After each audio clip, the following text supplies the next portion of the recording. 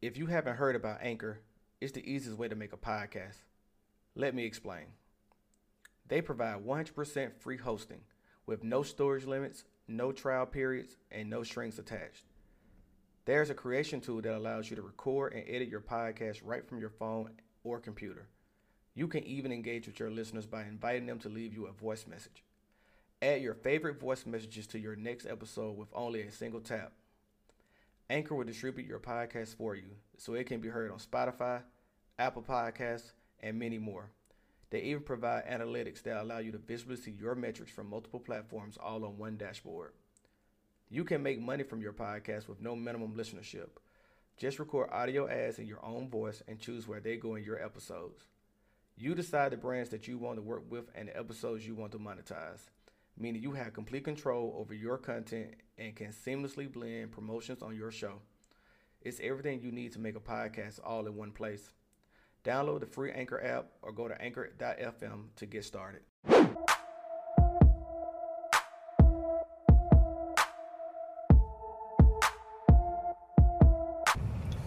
Hey, welcome into the Morning Drive with Craig. I'm your host, Craig Houston, and today we're just going to talk about a few thoughts that I be having on my mind in relation to generational wealth. How many of you are focused on generational wealth? What does generational wealth mean to you? How do you feel about it? What do you consider generational wealth?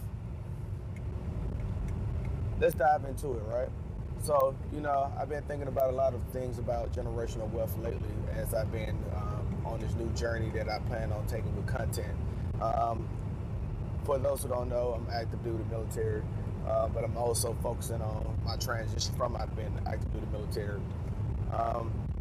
Currently, I have a wife, 3 kids, 118, 112, 110. And to me, I'm focused on the long-term future. How do I set my family up for success going forward so we don't repeat the same redundancies that people in my family have previously made, to where we can actually move the needle forward to where poverty won't be in existence in my family. Hopefully, if I can help you from my angle. It's just about, I'm more so focused on well balancing our kids and making sure that they understand financially how to live their life and how to make moves where they don't have to put themselves in a thing where they are pretty much a slave to the lender, right? You don't want to be enslaved to the lenders, according to how Dave Ramsey said. But that's not my focus. My focus is more so on how to balance your life and manage your life to where it leaves you with less stress, less anxiety, and you are able to not only just take care of your family and yourself, but actually reach across the aisle and help others when you get the chance. When your financial situation puts you in a better situation where you can actually help others, you feel like you're doing more than just taking care of the necessities, but you're basically giving servitude. And that's my focus. My focus is on, not only just contributing to my family, but how can we contribute to the world? And if you're not trying to give something back to the world, what are you doing? What is your contribution? And are you even focused on your contribution? And if you're not, then why not?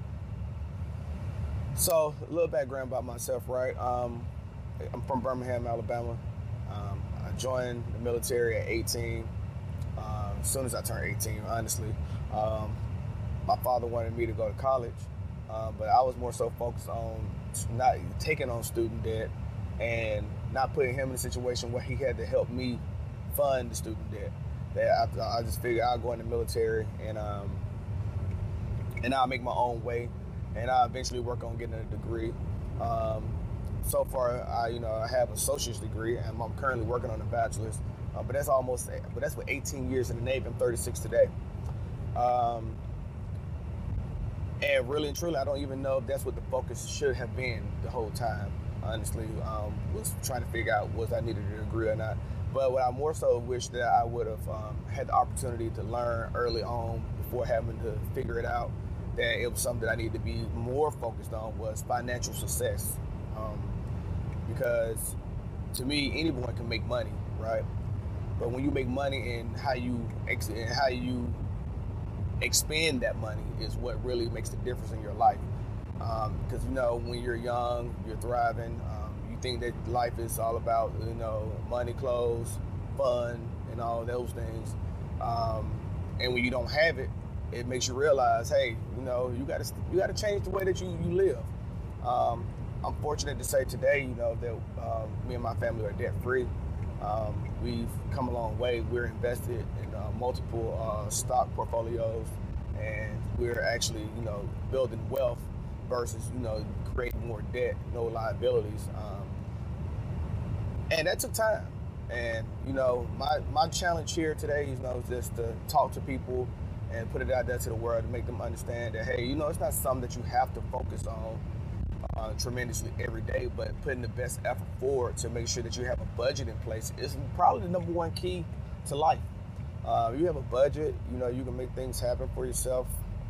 You can figure out how to go about, moving and shaking in the world to where you can actually start turning that money into successful uses for you besides just buying things. Starting to identify what your needs are versus your wants.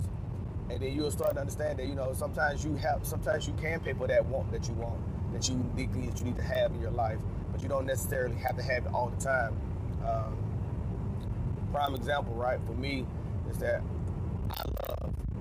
I love to sit back and buy like the nicest thing whenever I get the chance to just spend a little bit on myself. But I've realized lately that what does that really do for you? Over years I've realized that what is that going to contribute to?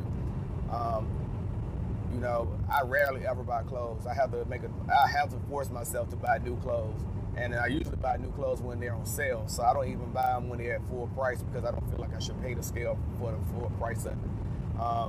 But I also have realized too that there's some things in life where if it takes away your time, because to me I have come to realize time is your biggest asset, right? People can talk about cash all day long. Cash helps you necessitate some of the things in your life to benefit from the assets that make sure that you're going forward in life. And for me, my time is my asset, right? Prime example, okay? Currently, I don't have this problem right now, but before, like when I had a home where the grass grows, when I was stationed in DC, grass grows tremendously out of control, right? Leaves everywhere. I would have to spend Saturdays and Sundays, cutting grass, raking leaves, doing those things, and it was taking me away from, things that I consider more important to me, my time. And, so if I would have understood that before, I would have just had paid people to get the leaves out the yard, get the grass cut at a reasonable price, because if I had the focus that I have now, I would have probably been able to make more content, do things with my life to where it's focused on me and actually provided me the opportunity to build more generational wealth. But I didn't think about those things like that. I think about them like that now because I just know that, it's bigger things in life to do, and it's not to be focused on just going to school, going to somebody's corporate office and doing their work for them when you could actually be out working for yourself. And that's what I'm focused on now. That's what I'm trying to teach my kids now, is to look to yourself and look to see what you can do for yourself. Some people in this world are contributors, and that's what their role is. And some people are entrepreneurs, and some people are just people who are locked into the level of, I have to work for somebody else. And there's nothing wrong with any of those situations, if that's what your situation puts you in. Some people are very wealthy off being in either one of those categories. And I just think that my chosen path is not to continue on doing what other people work. They call their work is my work. I don't see that anymore for myself. So that's what I'm transitioning to. I'm transitioning to where I'm thinking more so about my future and how that future is going to impact my family tree and going forward. So, like things like that is what I think about a lot of times. So I'm interested in knowing, how do y'all feel about things like that? And am I missing something? What's off the mark about it? And if I am, please leave me a review. Let me know so I can talk about it. We can break it up. We can hash it out. And we can talk about those things more in concept, right? So, and like, what do you mean? What do I mean when I talk about generational wealth, right? One, you got to get out of debt, right? If you're in debt, that's number one. You can't. It's some good things. Some good debt is good debt, and some things are bad debt. What is a good debt, right? Good debt is having a home that you're paying a mortgage on, right? Obviously, that has increased in value over time. Whether regardless if you're paying down the principal or not. If you're paying down the principal and you get it to the home value itself, you've profited from that. But or the market goes up and the increase of home value goes up, and while you're still paying down your principal, so now your value in your home is ballooning at the same time as you're making the payment. So to me, that's good debt. What's bad debt? Bad debt is having a consumer credit card where you're only basically buying everything in the world that you have as a want versus identifying it as a need, and living off that credit card. If you're doing that and they're not paying the bill off in full, then it's putting yourself in a situation where it's going to come back to hunt you. So, you got to practice good bill paying, making all your payments on time, things like that, right? So, to me, you got to pay your debts off, right? That's the first step in providing yourself the opportunity to build generational wealth. Then, to me, life insurance. Life insurance is huge. If you don't have life insurance and you have a spouse, you have kids, you have anyone that relies on your income and wouldn't be able to live without that income in their household if you was to pass, unfortunately, in any way, I think that's bad. Bad real estate planning. I think that's bad generational planning. I think it's bad wealth planning altogether. I think that you got to have insurance, especially starting out when you have a young family and you're still trying to grow to that point where you don't have you can self-insure yourself. So term insurance is cheap and it's something that's of value and it's something that you should have as you're learning to build your generational wealth. And if you don't have term insurance, at least at a minimum, you're doing yourself a disfavor. It's always different insurance vehicles out there. Send me a comment, shoot me an email, put something in my review. Let me know what you think about doing an episode on different insurance vehicles to help you build your generational wealth. If you feel like that's something that we should talk about, let me know. But I think that's one of the things that's in one of the quick steps that you need to take in your generational wealth planning is to just make sure you have insurance if you have people relying on you, because you don't want to leave them in a situation where you passed and now they're in debt because they can't afford anything or they couldn't even afford to bury you or anything of that sort. You don't want to leave people in that situation. So consider insurance if you don't have it. Next thing for me, savings. You got to have 3 to 6 months worth of savings, right? In liquid savings. When I mean liquid, I mean having it in something that you can access immediately and you don't have to pay tax on it, right? So it's like a savings account, a money market account. I wouldn't put it in this. I don't consider a CD account liquid. I mean, you can break the whole period on it, but I don't consider it liquid. So I would leave it, at least 3 to 6 months worth of the expenses in a savings account or a money market checking account, something like that. It ain't gonna draw you a lot of interest, but it'll give you something back on it. But at least you have that money whenever you need it available to take care of anything that comes up that's an expense that you did not identify that you need to have. And then always, whenever you spend anything out of that, make sure that you refill it back up to that level before you go on to doing what you was continuing doing in building your generational wealth, so you don't put yourself in a binding situation where it makes you have to pull from assets that are not liquid. So let's talk about investments, right? Once you get that 3 to 6 months of expenses to build up into your portfolio, and I know a lot of people will say, well, Craig, why would you want 3 to 6 months? Why don't you just do 3 months minimum, and then the other 3 months of the 6 you put in an investment vehicle? You can, but just understand though that you're going to have to pay the tax on it if for some odd reason that expense balloons beyond your 3 month limit, okay, on your savings, which is fine. So if you do that, go ahead, put the other 3 months in your investment vehicle if that's what you want to do.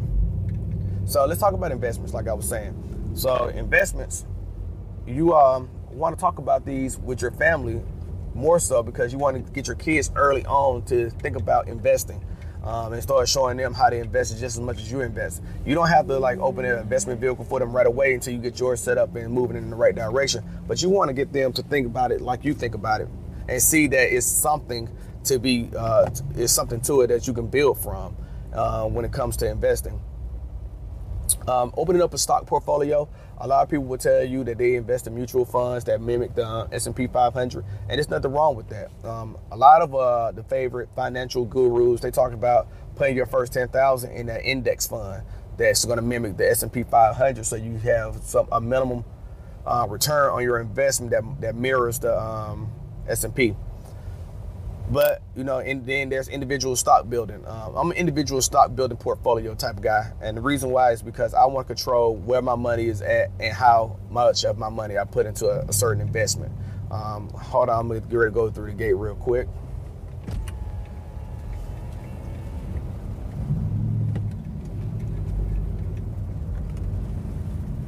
How are we doing today? Hey, good morning. Thanks, Ian. Hey, have a good day now. So, yeah, I was talking about how, you know, I like to perform and I like to put my money into my own stocks to let that vehicle perform for me versus the other way around where I just let somebody else random pick what I get, what I'm invested in. So for me, that's important because you want to see substantial gains on your returns on your investments every year over year, right? And it's called long-term investing. I'm not talking about trading stocks, doing day trading, or anything of that sort. I'm talking about doing good, solid foundational research based on your attributes, right? What makes you feel that the investment that you're making is going to give you a good return on your investment, and seeing that investment in 3 to 5 years give you a 2 to 3x on your return, right? 2 to 3x for people who don't understand, that's 200 to 300% on your investment. All right. So if you put $1,000 in, then you see $3,000, you see $4,000 back, or you see $8,000 back, right? So that's what I mean by 2 to 3x in your investment. You want to see where it goes from there, and you don't want to just put some money into a random stock like, oh, I hope it goes up, and you don't really want to take too much financial advice from other people. You want to do your own research to understand what balance sheets look like, liabilities look like, the cash flow of a company. You want to understand all that stuff yourself, and when you do, that helps you in the long run make sound investment choices when it comes down to it. And then when you get your portfolio set up, make sure that you start definitely with a Roth IRA, because you can put $6,000 into a Roth IRA that's already been from out of your check after you have already paid your pre-tax your tax on it, right? All that stuff that goes to your Roth IRA is not taxable because it's already been taxed before you put it into the account. So that's your money back to you, and all the interest is going to be tax-free. But you're going to do right now. The current holding is $6,000. So, you know, that's just a couple thoughts that I have today on the morning drive, right? Hopefully I'll do this again tomorrow, and you know, hopefully I get some feedback from you guys, and then I'll put that out as well, and we'll talk about that in my comments, my review of the day, and we'll go from there. I hope you enjoyed the morning drive with me. I plan on doing this more often, and I'll talk to you guys later. Peace.